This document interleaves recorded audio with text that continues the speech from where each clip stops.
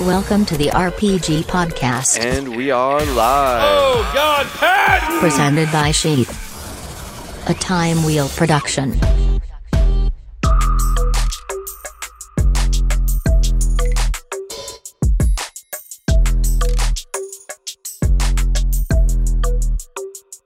Welcome, everyone, to another edition of the Robert Patton Global Podcast. I'm here with another big one. I was just saying, Mississippi Mean. We might call him Jason the Kid Knight. How you doing, sir? I'm doing good, brother. How about you? I get a little nervous at the beginning of these for some reason, but I cool off just a little way through. I've been a big fan of yours since I saw you in the UFC, and you were just very exciting fighter. Obviously, a lot of people, you built up a lot of hype, and then I turned around and you were gone. I was like, what the fuck happened? Yeah, man. I went on a 4-fight win streak, got a little bit too much money, so I started partying a little too hard, and next thing you know, I was kicked out. Well, Brandon Moreno, he is the current champion at 125, and he got kicked out or let go at one point, and he worked his way back, and now he's a fucking champ. How about that? Yeah, that's pretty badass, man. I think he got kicked out in 2018 and then champ in 2021 or something like that. And you may very well be the champion of the PFL, winning that millie. That'd be pretty sweet. Yeah, man, that sounds even sweeter than a UFC contract right now. I bet. Yeah, I've been watching the PFL more, and Wiz Khalifa is like part owner, and they're doing. Do you like rap at all, or not so much? Okay, a little bit here. I'm more of a country fella. I mean, I figured because you're from Mississippi, but I was from Georgia, and there's a lot of rap. There are a lot of rappers are from Mississippi, I'm sure as well. But I don't know. What was my point? Did you play basketball at all? No, because you have played baseball, and then I fighting since I was 14, so I didn't really have much time for any other. That's what I wanted to talk about next. But the reason I brought up is because your name, Jason Kidd, was a famous basketball player, but there's no correlation.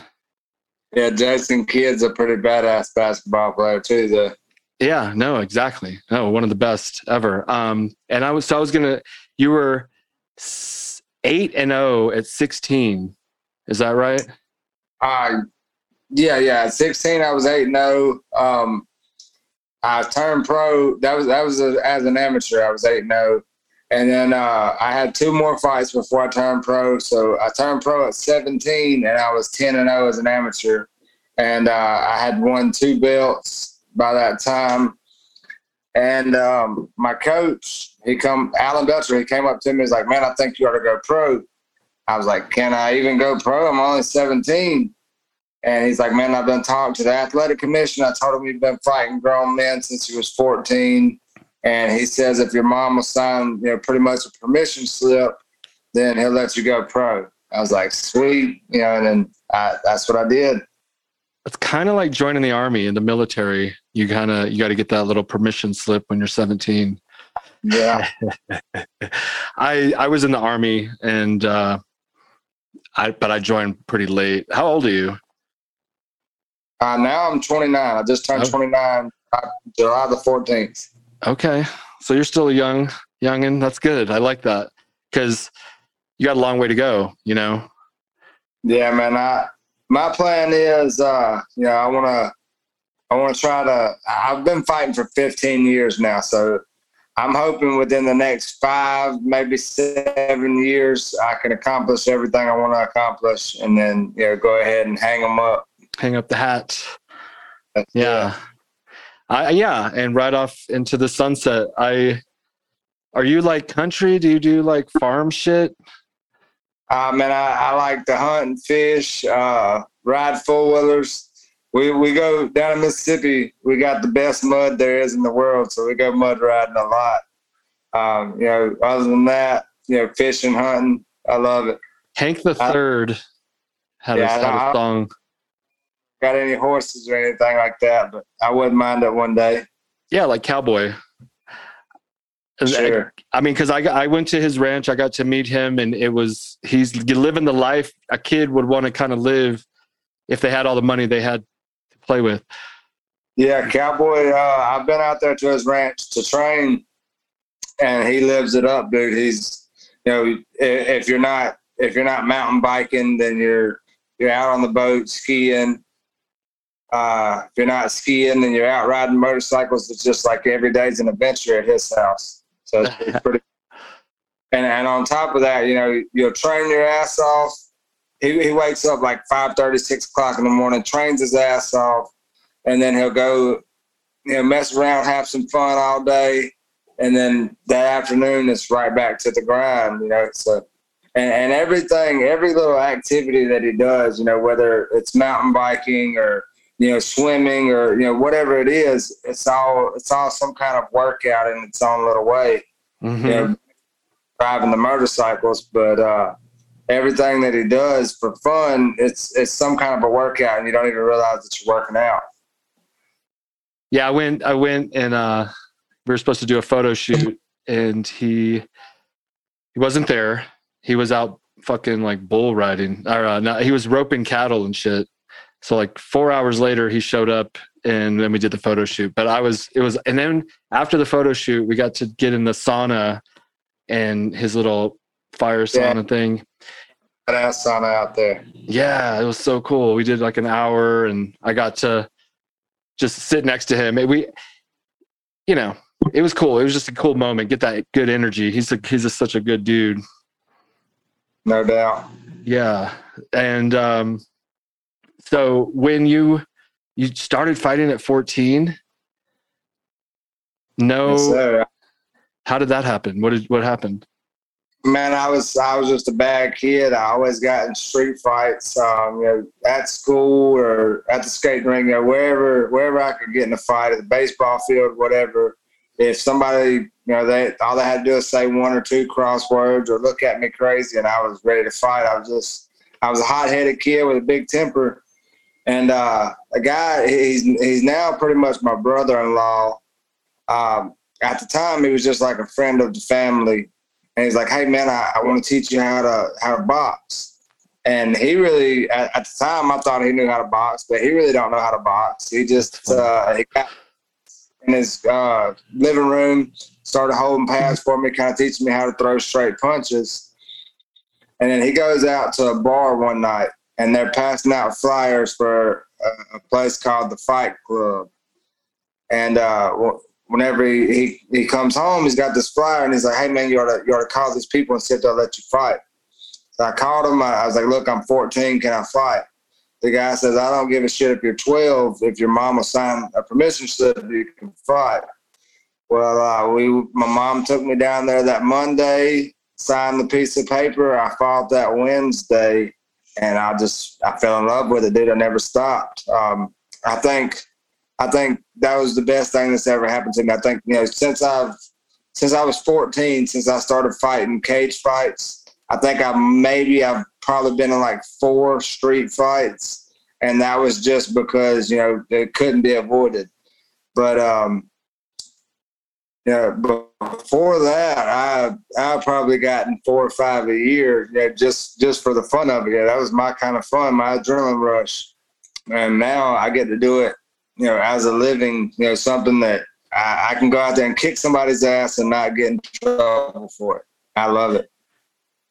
That sounds very sweet. I was just today, I had a professional fighter. He's a professional fighter. He came to the house, and he was helping me hit pads with him. His name is Dylan King. He just got signed to Fury, and he's got a 3-fight deal. So I'm excited for him. And I love what you guys do.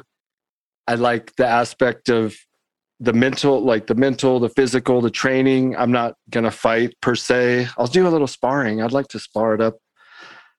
It's not the same, I guess, but so typically this podcast, you can't quite see it, the RPG podcast, Robert Patton Global, we talk about success and what it takes to be successful, and sounds like you kind of just were a natural a little bit. Yeah, man. I guess you could say that. I've had to work hard for it because what I was saying, I wouldn't really call myself a natural. I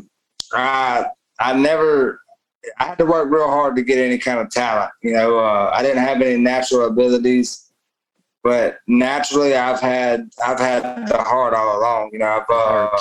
Yes. That's something you can't teach. You can't teach somebody how to take a punch, or can't really teach anybody how to not give up in a bad situation. That comes from somewhere deep within, and I've had that since I was born. I guess I've always. If you put me in a corner, I'm trying to fight my way out. You put me in a bad position, I'm not stopping until it's over. And that's just the way it is. I feel like I'm similar in that regard with the heart thing. I'm 5'8", 150, 160, slow. I tried to play basketball when I was young, and I had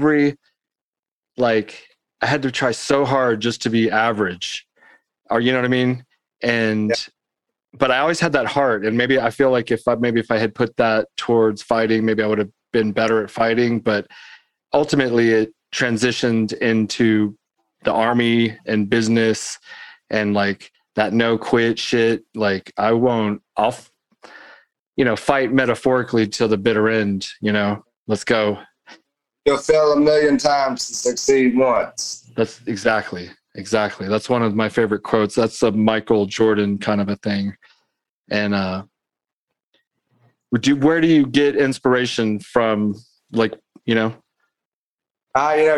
I've never done it before. Never really got inspiration from anybody before. But here lately, I've been listening to Eric Thomas. Okay. But he's got this one motivational speech where he's talking about I can, I will, I must. And anytime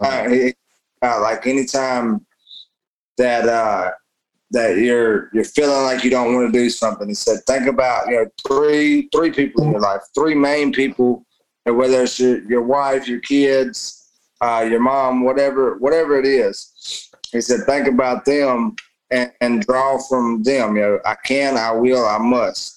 And I've got 3 kids, and here lately, every time that I've woke up, and I'm like, man, I don't feel like going to the gym today. Man, I don't want to make that drive. Or, man, I can, I will, I must. And then next thing you know, I'm putting my shoes on, headed out the door, and I really like that.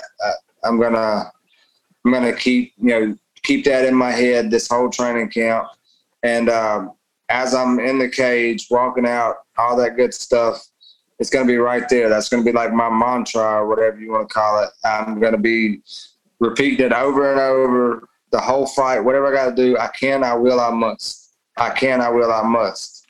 I like it. I love it. It reminds me of 2 things. One being something I say, and I'm like, I can't do it, Captain. I don't have the power. And then another voice of mine says, aye, but you can. And you will, and I will, and I like, yes, I can, and I will.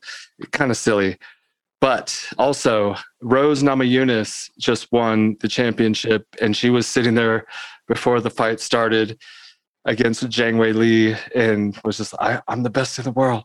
I'm the best in the world. I'm the best of the world. You've ever noticed that, but it's every fight with Rose. Every fight with Rose. It might not be I'm the best in the world every time, but every fight, if you watch her before the fight, you can watch her lips repeat something over and over and over and over. And she goes out there and she does her thing, bro. And you do too. I guess you just, like you said, you got too caught up in the glitz and the glamour and the glory or whatever.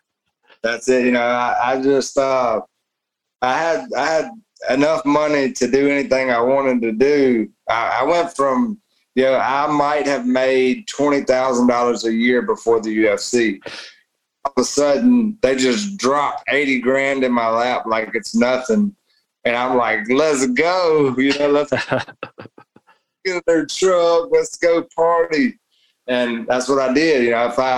If I went out And I call up one of my friends and be like, hey, man, what you doing tonight? Not much. Just sitting around the house like, hey, we're going out to the bar. You want to go? Man, I ain't got no money. And then just get in the truck. Let's go. I got you. And then do that with like 6 people. And then I go up to the bar to get shots, and I'm buying shots for 6 people versus just buying them for myself, thinking that I'm a millionaire. And really, in all reality, I didn't have enough money to last a year if I balled like that. And that's what I did, man. I would ball so hard, right after a fight that the money wouldn't last me until the next fight, and it definitely should have. It should have easily. And I would get low on money, and then I would take a fight on short notice just because I needed to make some money. I needed to get in there and make some money. I'm gonna win this one and turn it all around. And no, that's not how it happened. The more that I took short notice fights, the more that I did dumb shit, the worse it got for me. And at the time I was young, and I didn't really realize that I was my own worst enemy. I was the problem. And I'm glad I learned the lesson early in life, because they say at 28 you're in your prime. I'm 29 now, and I feel better than ever. So I'm going to go out here and fight the way that I'm supposed to, train the way that I'm supposed to, and I don't even care to party anymore. I got all that out of my system, and now I'm going to go out here. I'm going to do this the right way. Every time I get my hand raised, I'm going to thank God for the opportunity. If I lose, I'm going to thank God for the opportunity, and see where it takes me. Yeah, that attitude of gratitude just will, according to these books I read, it just brings more good to you. This podcast is brought to you by ohanakavabar.com. Now, Ohana means family, but what is kava? Kava is a root from the South Pacific. It makes you calm and happy. Just go to ohanakavabar.com. Choose your favorite brew. They have many to choose from, with more on the way. And I personally like the tincture. It tastes good. It gets you quick, and you're calm and relaxed in a moment. It cools and calms the nerves, and I think you'll like it. Let them know we sent you. Support this podcast by supporting our sponsors and support this company. So go to ohanakavabar.com. Use promo code Sheath. You're going to love it. Doesn't taste that great, but chase it with a nice pineapple. You will not be disappointed. Trust me on that. ohanakavabar.com. Ohana's family. Use promo code Sheath. You're welcome. Last but not least, sheathunderwear.com. The greatest underwear on the planet. The underwear of legends. The underwear that keeps your balls from sticking to your legs. That's right. This is the best underwear because it keeps your boys cool. Check out sheathunderwear.com. Back to the show. If you're all bitter, you're going to get a bunch of bad kind of negativity. It's like the law of attraction. I'm sure you've heard of that. The way I see it, getting kicked out of the UFC, it wasn't the worst thing that's ever happened to me in my life. I got kicked out of the UFC shortly after I got signed to Bare Knuckle. I fought Artem Lobov twice. The first one was the most bloody, gruesome fight I think I've ever seen in my life. And I gained, a lot of fans behind that. And, I feel like my stock and nothing but rose since I got out of the UFC. And I believe that if I go out here, even if I don't win the $1 million in the PFL, if I just go out here and show everybody that I'm back, that, I'm focused, I'm ready, and I'm here, to play this game for real, then I believe that my stock's just going to keep rising. Yeah, you seemed unbeatable, and that fucking tattoo on your back is so cool. I love that shit. It's still a little ugly right now. I'm not done with it. I had when I was 15, my dad, we was living in this trailer park, and my dad had this lady come over doing tattoos for everybody. I'm like, Daddy, can I get a tattoo? He's like, yeah, sure, get whatever you want. And I don't know if you've ever seen Chuck Liddell's shirts, the pit has got Chuck going, doing this. I love that. I have a poster right here. Yeah. And I tell him, like, hey, this is what I want. Well, the guy draws it up, and it looks badass on paper. It looks awesome. Well, I was like, put that on my back. You know, it's got the cage there, and it's got Chuck doing this, and it's got the big skull face or whatever. Well, anyways, I'm like, I want this. Well, whenever he puts it on my back, it does not look the same. Like this big, the head's like this big. It looked like I had a big ass bobblehead on my back. You're right. So, yeah, it looked like I had a big ass bobblehead on my back. So I would say probably 17, 18, you know, I done got fed up with the tattoo. I wanted it gone. It just did not look the way I wanted it. So I find this tattoo shop that wants to sponsor me, and I tell them, look, just give me some big ass wings. You know, what's Benson Henderson? I told him I wanted some wings kind of like his. So he's like, look, man, we're going to have to do a lot of black to get this covered up. I was like, all right, cool. So the plan was we're going to do a lot of black to cover it up, and then we're going to go back and we're going to add in grays and whites and purple and stuff like that to add details. Well, I have not got around to getting the detail added yet. So right now it's just a big ass black blob, but I like it. You know, it's a lot better than what I had before. I got a cover up. I've had a cover up, and I have the sheath like on the back on my back. It's just not a fun process to have the needles going back. I'm like, didn't you already do that spot? Why are you still on that? See, my back really, I don't know why. Like after about an hour, my back went numb. Yeah, it didn't even bother me anymore. Wow. I've got both rib cages. You know, I've got scriptures on both sides. And I'm telling you now, that is the worst pain I think I've ever been through in my life. It's like every little word that he tattooed on me, I just held my breath and just sucked it in. But, you know, I could deal with the back over again, but the rib cage, you're never touching my ribs ever again. Yeah, I just had my back touched up, just like the lines redrawn out. But you have the scripture. What do they say on there? One says, greater is he that lives in me than he that is in this world. We can do all things through Christ Jesus, who loves us, who strengthens us. Walk by faith, not by sight. And then the other one, it's a mouthful. It says, the Lord is my light and my salvation. Whom shall I fear? The Lord is the strength. The Lord is my light and salvation. Whom shall I fear? The Lord is the strength of my life. Of whom shall I be afraid? When the wicked came against me to eat up my flesh, my enemies and foes, they stumbled and fell. Though an army may rise against me, in this I will be confident. I don't know. Yeah, something similar to that. That's awesome. Yeah, it was. I spent a lot of time just kind of flipping through the Bible and trying to find the right Bible verse that I felt like suited me, and I was like, "That's the one. That's the one." And this, the greater is He that lives in me.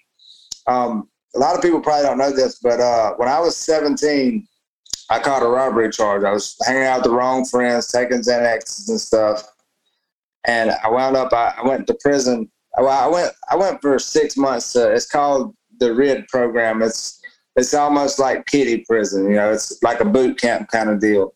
Bunk beds and shit. Yeah, I went when I was 20, got out when I was 21, and then made it to the UFC when I was 23.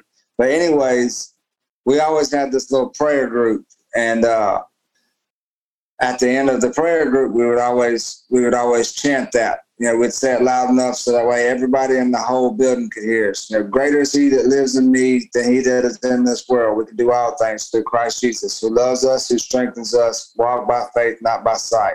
And that stuck with me for a long time. And I was like, tattoo It says faith. I mean, but it's like believing in yourself. Also, I love Jesus. A lot of people hate Jesus these days. I'm like, take it easy on Jesus. He was a good guy. That's it. Yeah. I mean, I can't say I'm a Bible thumper or, I'm the best Christian in the world or anything. I believe in God, and, I believe that whenever we die, we're either going to heaven or hell. And I sure hope it's heaven for me.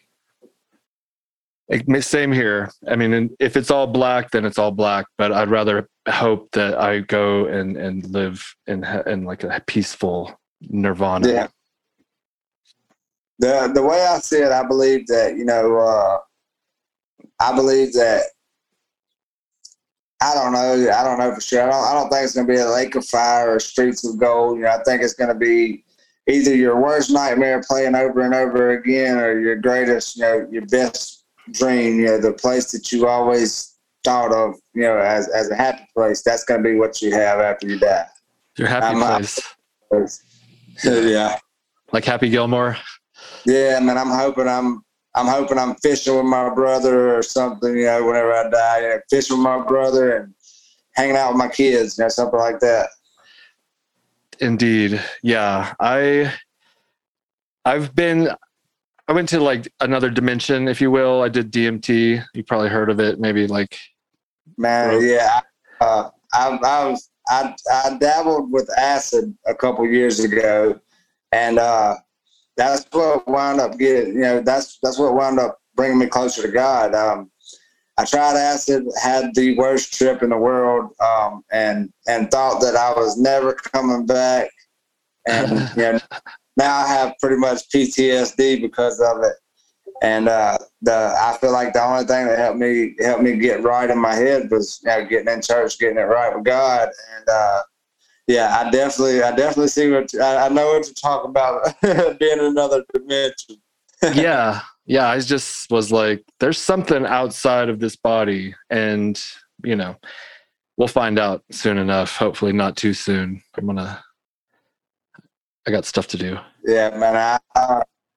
I don't know. I feel like I was stuck, in that other dimension that you're talking about, and no matter what turn I took, I always ended up back at the same place until just finally one day I took the right turn, and it led me back to real life.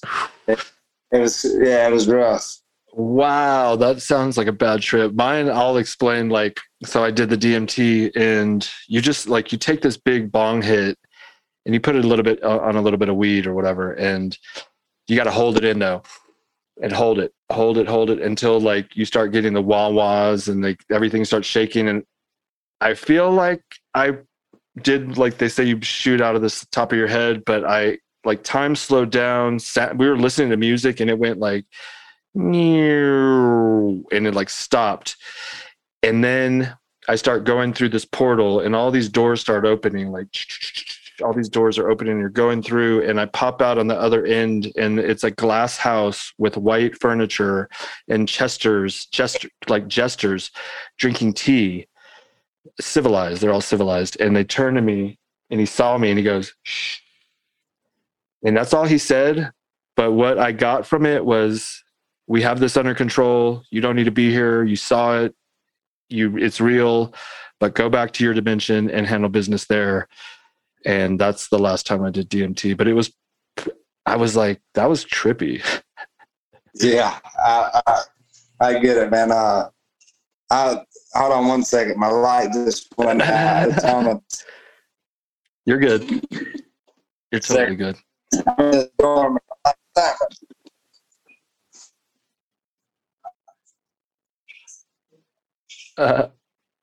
on a timer.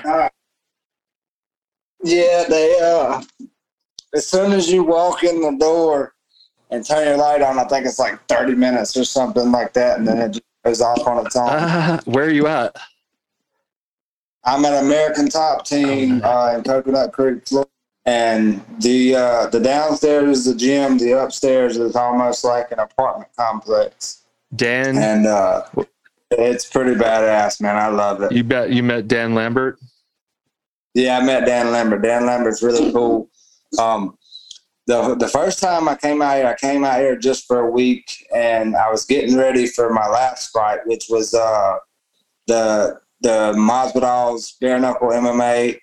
I fought crazy, but I talked to Dan about, you know, he was saying he would try to get me in PFL and blah blah blah, and you know, I was like, hell yeah, that'd be awesome. You know, yeah, basically asked me, was I interested? I told him, hell yeah, I'm interested. Hell yeah. And then after my last fight, I decided to sign with Sucker Punch as a management company.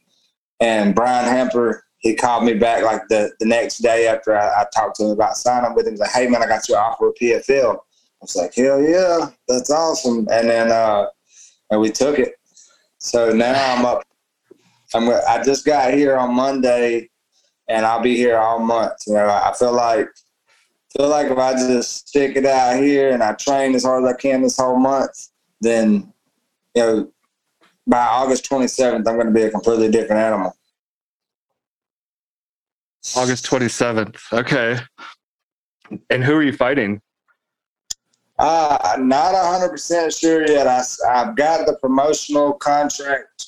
I'm signed with PFL now, but I do not have a bout agreement just yet. Not 100% sure, but yeah, we're training for it, all of them. I got to fight them all. Whoever's in. 100. But somebody fell out, right? That's why you got pulled in, or no? I honestly have no clue.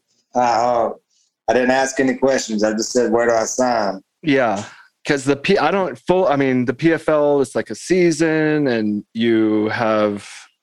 Yeah, I think right now I'm just kind of like almost like an alternate fight, and if I win this one, then I'm entered into next year's, you know, tournament or whatever. I'm not. That's what I'm hoping for. I'm hoping that I'll win this one, and then you know, get in the tournament next year. 4 fights, win all 4 of them, make $1 million. And you get paid also during you get per fight also. Oh, that's great. Okay, that's awesome. I've been watching it. We were sponsoring Tyler Diamond, and I don't know if you've been watching. He's a good fighter. He came up with Bryce Mitchell in that Ultimate Fighter show. Yeah, I know Tyler Diamond is. I went out to Alpha Male one time, and he was out there. I got to train with him a tiny bit, not much, but a tiny bit. And are you 145 or 55, or do you change? 145. Okay, good. Right.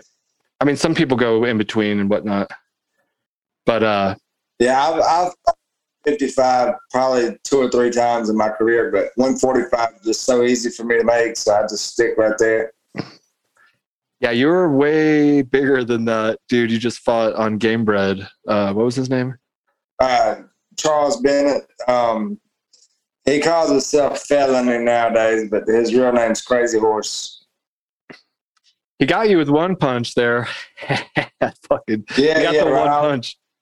And his timing was super sneaky. You know, usually almost every fight I've been in, I come out and I land my double jab right off the rip, and you know, I hit them first.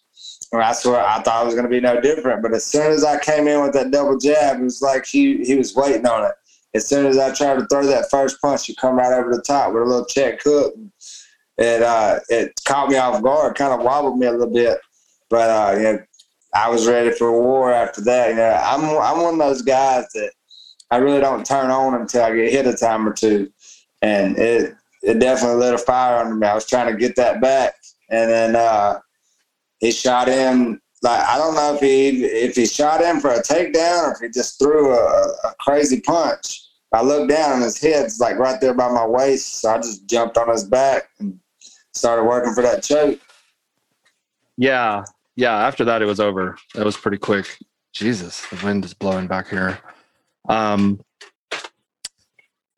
You know, I caught some of the bare knuckle boxing fight. That shit is brutal. Tell me, like, what do you think? And like, is that even smart to do, or like what? Oh man, honestly, the only thing that ever really bothered me about bare knuckle was my hands. I never broke either one of them, but man, they would swell up so bad it'd take like a month before you could even go and punch anything again. You couldn't hit pads, couldn't do anything except for maybe movement drills or something. You can't really use your hands for a solid month. And I think that was the main thing that made me steer away from bare knuckle, just because they say some of the fighters they try to throw their punches lighter so that way they don't damage their hands. But 120 is the only way that I know. I can't try to hit you unless I'm trying to knock you out with pretty much every punch. It just doesn't work for me. My hands got swollen up, they hurt. And, my last fight, they paid me really good. And then they tried to offer me a 3-fight contract and wanted me to pretty much cut my paycheck in half. And you don't go down after you win a fight. That. But they tried to pretty much blame it on the whole COVID thing or whatever. But, that's no excuse to me. You still got the money. I'm not stupid. You can either pay me what you're supposed to pay me, or I won't fight. Yeah, you can be patient. I feel, and that's what you were saying earlier about when you were spending all your money and you had to take these short notice fights just to get the money. It's like, if you can pace that out better, you can be patient and get a better deal. I learned, a few years back that, just because you just had $30,000 or $60,000, $100,000, whatever it is, just because you had that and you don't anymore, it's not the end of the world. It's really not. I've lived broke pretty much my whole life. So if I have to be piss poor broke while I'm waiting on a good opportunity, then that's fine. I'll take that. I'll barely scrape by until something happens, and then whenever it happens, it'll be on my terms, not on someone else's, Mm-hmm. Yeah, I'm like looking for these books. I'm just going to recommend them to you. This is called Think and Grow Rich. It was written in 1908 by Napoleon Hill, and he got like all of the most successful men of that era, interviewed them, boiled down a philosophy of success, and wrote a book about it, and like what all the characteristics of these successful people were, and like what they maybe did to get better at them or whatever. And it's like my Bible. And then this is the second one he wrote, which is it's like the same book, but a little bit easier and more fun to read. So you could just read this one, Success Through a Positive Mental Attitude. We'll have it in the show notes. I'm not making any money off that, but like I was, I had that heart, you were talking about, but I didn't know what to do with my life. And I had corporate jobs, and I ultimately ended up joining the Army because I failed out of college. I partied. I got arrested. I went to jail. I did 4 months in a detention center in Middle Georgia, which is probably similar to Middle fucking Mississippi, right? Yeah, sure. And it sucked. And I stopped doing what I was doing, which was a powdered substance at the time. So I no more of that. But, and so I had a kid, and she was just going nowhere. So I joined the Army, and that was a huge pivotal step up in my life. I did really well. I went to Iraq twice, but I just did good at my job, and I gained rank. But then I ultimately had this idea for the underwear, and I got out, and I kind of attributed it always to these books and these ideas. Like one being, this is my first tattoo. It's from chapter 3 of Think and Grow Rich. And it's just about having faith in yourself. Or I'm not sure what it even means anymore, actually. I kind of forgot, but there is a belief, take that first step, and you just have to have faith that the doors are going to open when you get there and whatnot. And I don't know how you can relate it to fighting, but I typically do, because you guys have the most difficult job where you have to give every single thing you have you have to be obsessed with it in order to be successful, to be the best. Sure. Yeah, I mean, if you're not pretty much obsessed with it, I mean, I have kids and I've had family and stuff like that. So since I was 19, I had my first kid when I was 19. So since I was 19, I've had to, manage both. I've had to sacrifice a lot of time with my family, and also kind of figure out how to train and be with my family at the same time. And it's very, very hard. It's something that if you don't just absolutely love it, then you're not gonna just stick with it. Like right now, I'm spending a month away from my kids. I just had them, pretty much all summer, and I'm gonna go home for 2 days, and like not this Friday, but next Friday. That's 2 weeks in. We'll go home, spend 2 days with my kids, fly back out here, and spend another 3 weeks out here. But that's super hard. A guy like me, I love spending time with my kids. I love, being with my family, and to mentally be able to get out here and still focus on this, and not really worry so much about what's back home. That's a hard thing to do. But the thing for me that really drove me to finally come out here and spend a full camp out, because like my whole UFC career, I never left no longer than 2 weeks. Like if I left, I was back, whenever it was time to get my kids. I was back every time. And now, my mentality is this: if I go and spend this month away from my kids, then it gives me the opportunity to go out here and win this big ass opportunity, this big fight. And, then I do it again for the next training camp, and again for the next training camp. If I spend that little bit of time away from my kids, then in the future, that's going to open up doors for me to be able to really spend more time with them, than provide. If I'm at home, man, if I got my kids, guess what? They're going to the gym with me. We're together, but we're not really spending time together. I'm not able to take them out and do different stuff because my life is consumed around training. And, I feel like if I can get this done and over with within the next 5 years or so, then I get to spend endless amounts of time with my kids before they get too old for it really to affect them too much that I'm gone. And, hopefully at the same time, I'm setting up, college funds and preparing for their future as well, hopefully giving them some kind of head start in life that I didn't have. And, that's where I'm at now. I don't care about partying. I don't care about hanging out with the buddies or none of that. It's setting up something for my kids and a future for myself as well.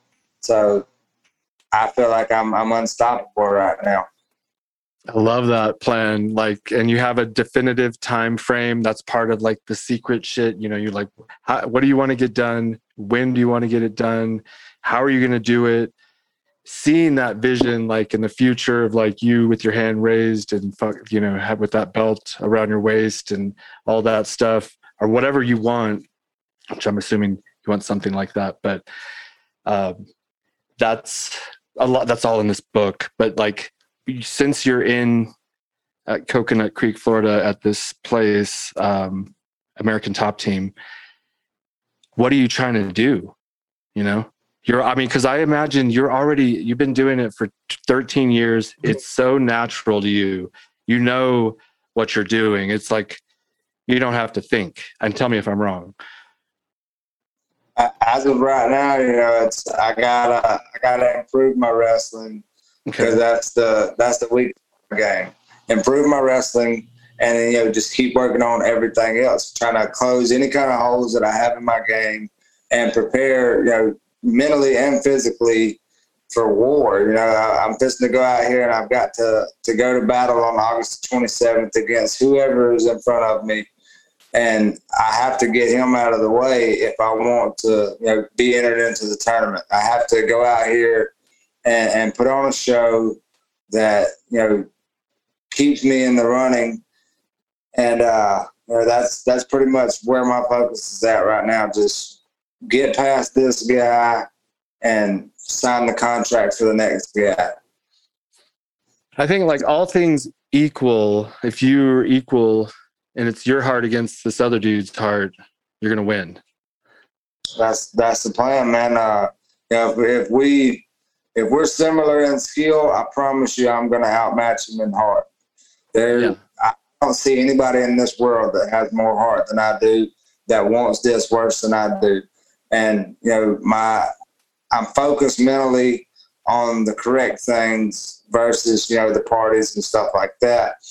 And a focused, determined Jason Knight, that's a dangerous man. I love it.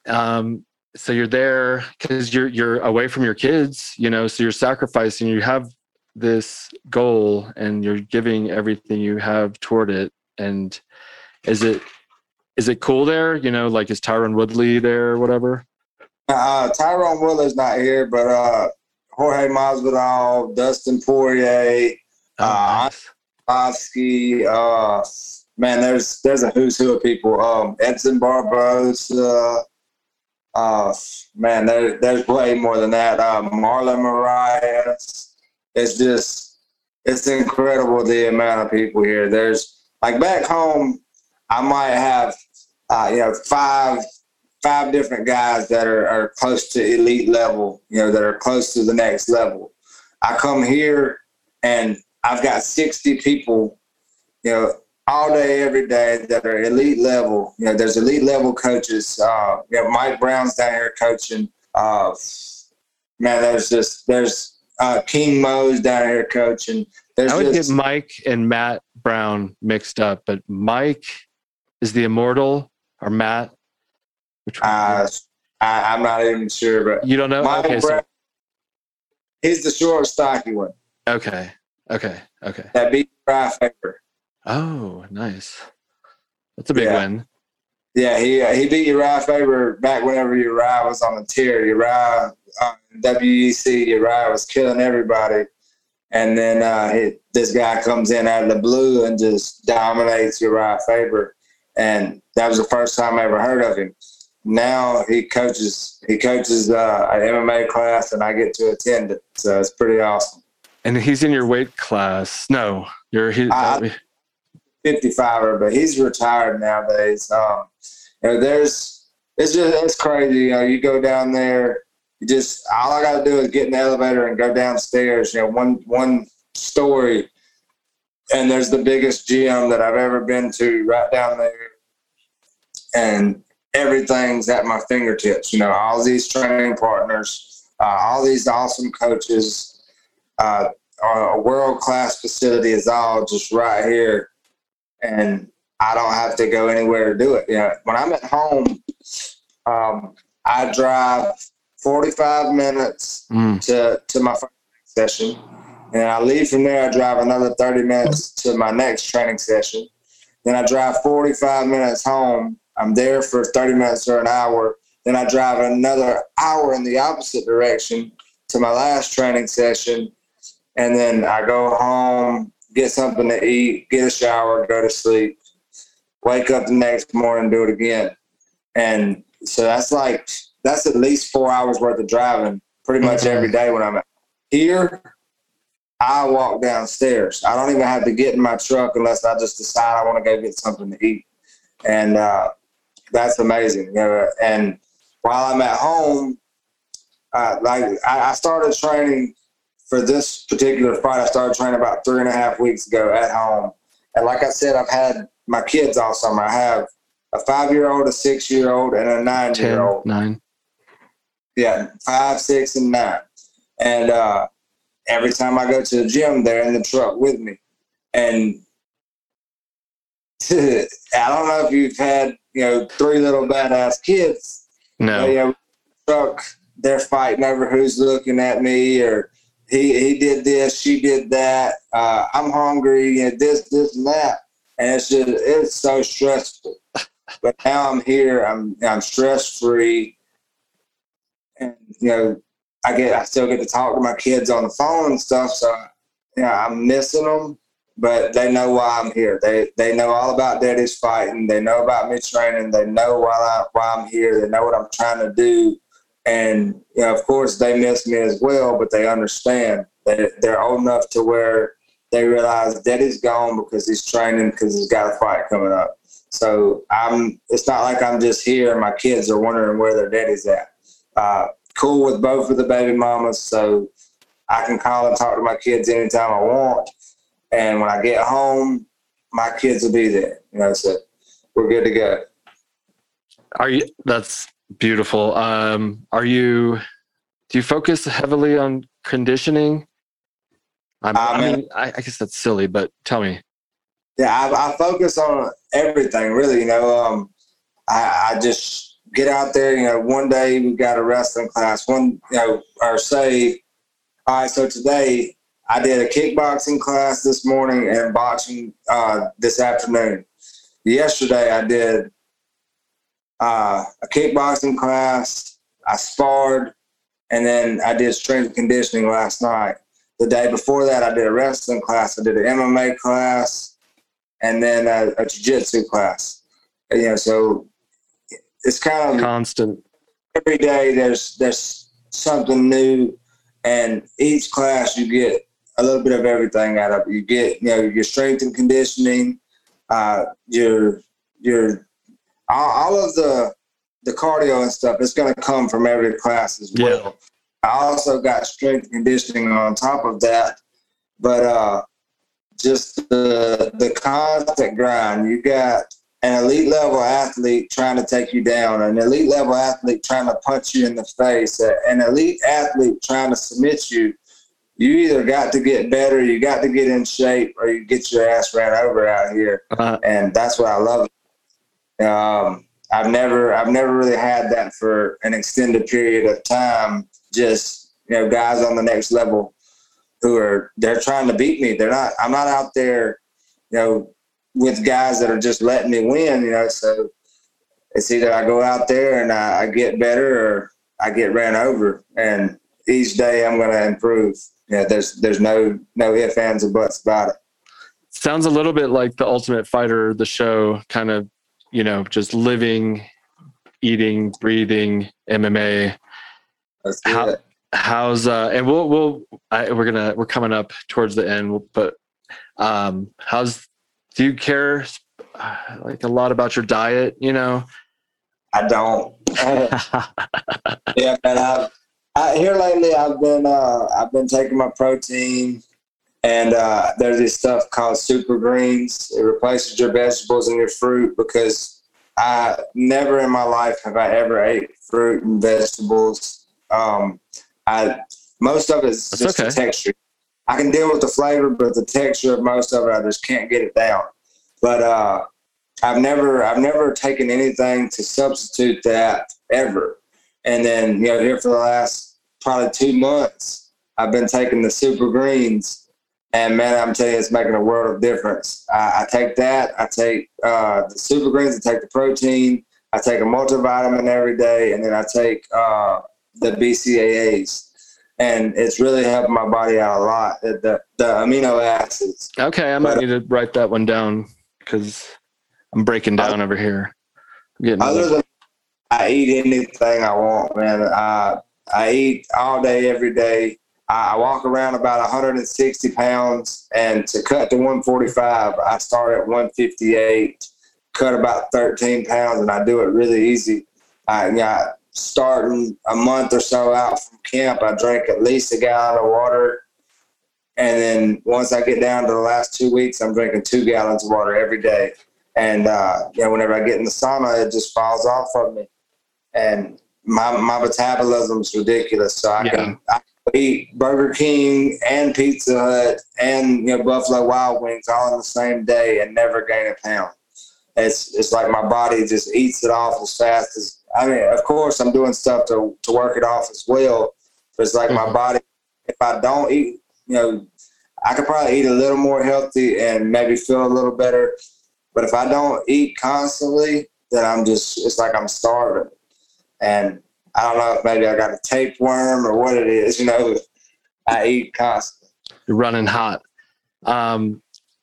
Yeah, I mean, I would advise like fish and rice and like an oriental sort of possibly diet, but you're young, and I think that you're still 29, so you have that going for you as you get older. It's like, in order to still perform at that level, I feel like you got to use all the little,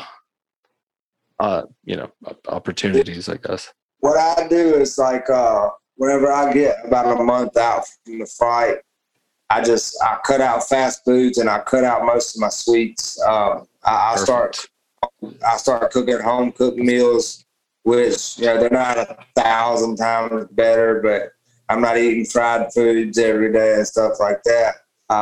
That's basically, I'll stop eating gummy worms and shit for a month.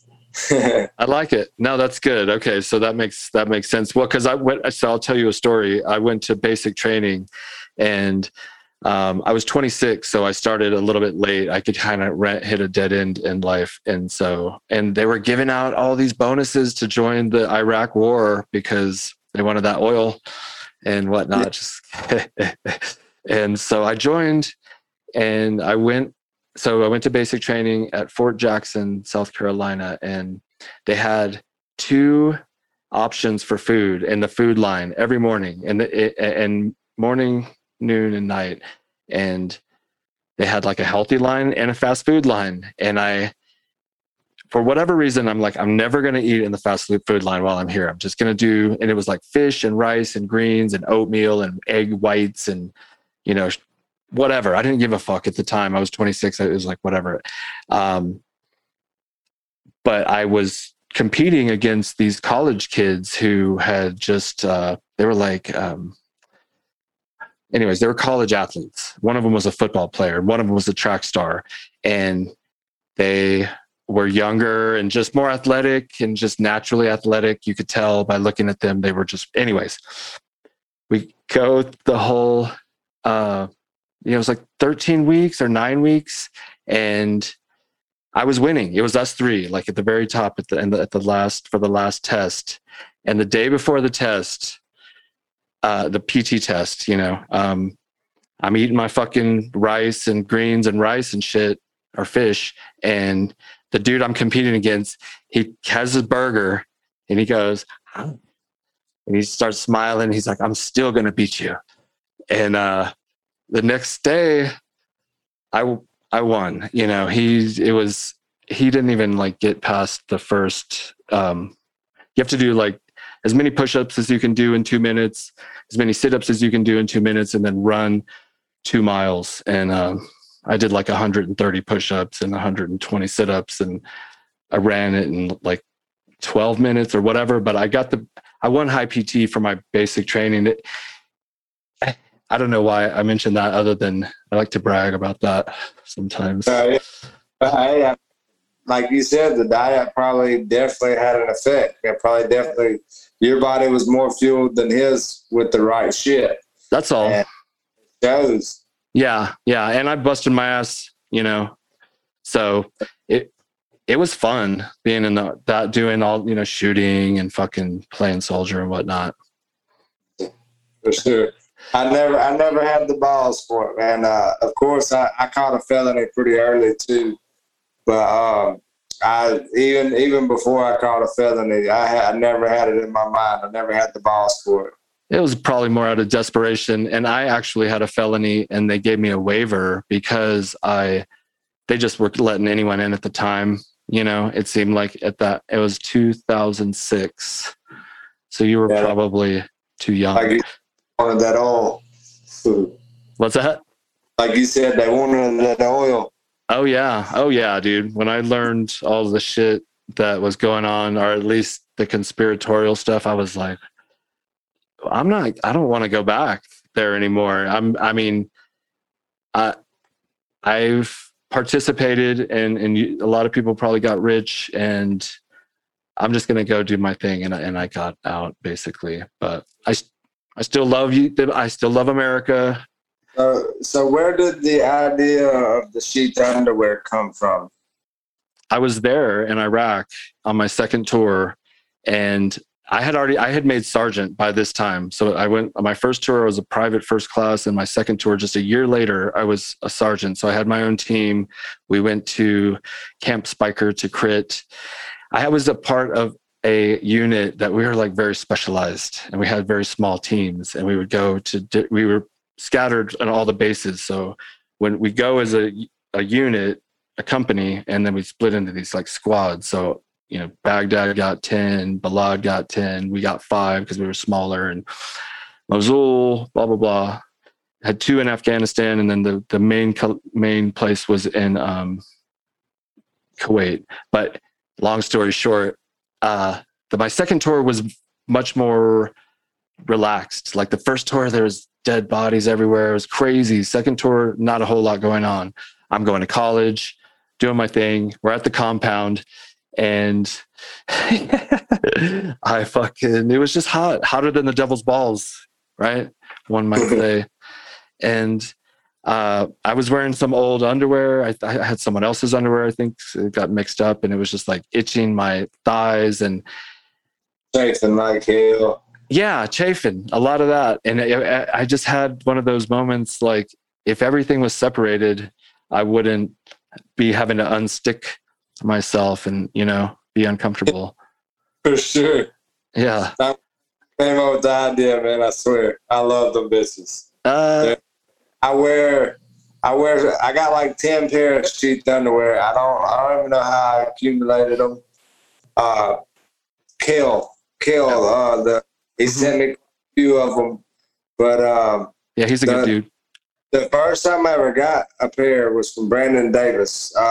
He used to fight in the UFC, and he was like, I guess it was you, or I'm not sure, but someone sent him like 10 pair. It's like, man, you need to try these.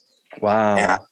And I had one pair, and I was like, man, I love these bitches. I would try to get that one pair washed like before every training session. And now that I've got like 10 of them, that's all I wear. If I'm training or if I'm working, I'm wearing sheath underwear. And if I'm just lounging around the house, of course, like I'll still wear my regular boxers. But if I'm working, anything that's going to cause any kind of sweat, any kind of friction down there, them bitches are on, and my boys are tucked in the right pouches. I love it. Thank you so much. Thank you. That's cool to hear that you had heard from another fighter, and then, you know, we're trying to get us, everyone that fights to know about us, and we want to be like a part of this whole journey, because I think it's good for people. I think it's good for men, women, fighters, and it's inspirational. It's entertaining. It's the best sport on the planet. I think for sure, like sheath underwear, I think that every man that does construction should have 10 pair. Mm-hmm. I think that every that fights, that runs, that does any kind of sport in this world, he should have some sheath underwear. And that's the God's honest truth, dude. Like, I've wore plenty of different kind of boxers, and I've never had any that did the job like sheath. I swear to God. It's not trying to pump your nuts up or anything, but I appreciate it.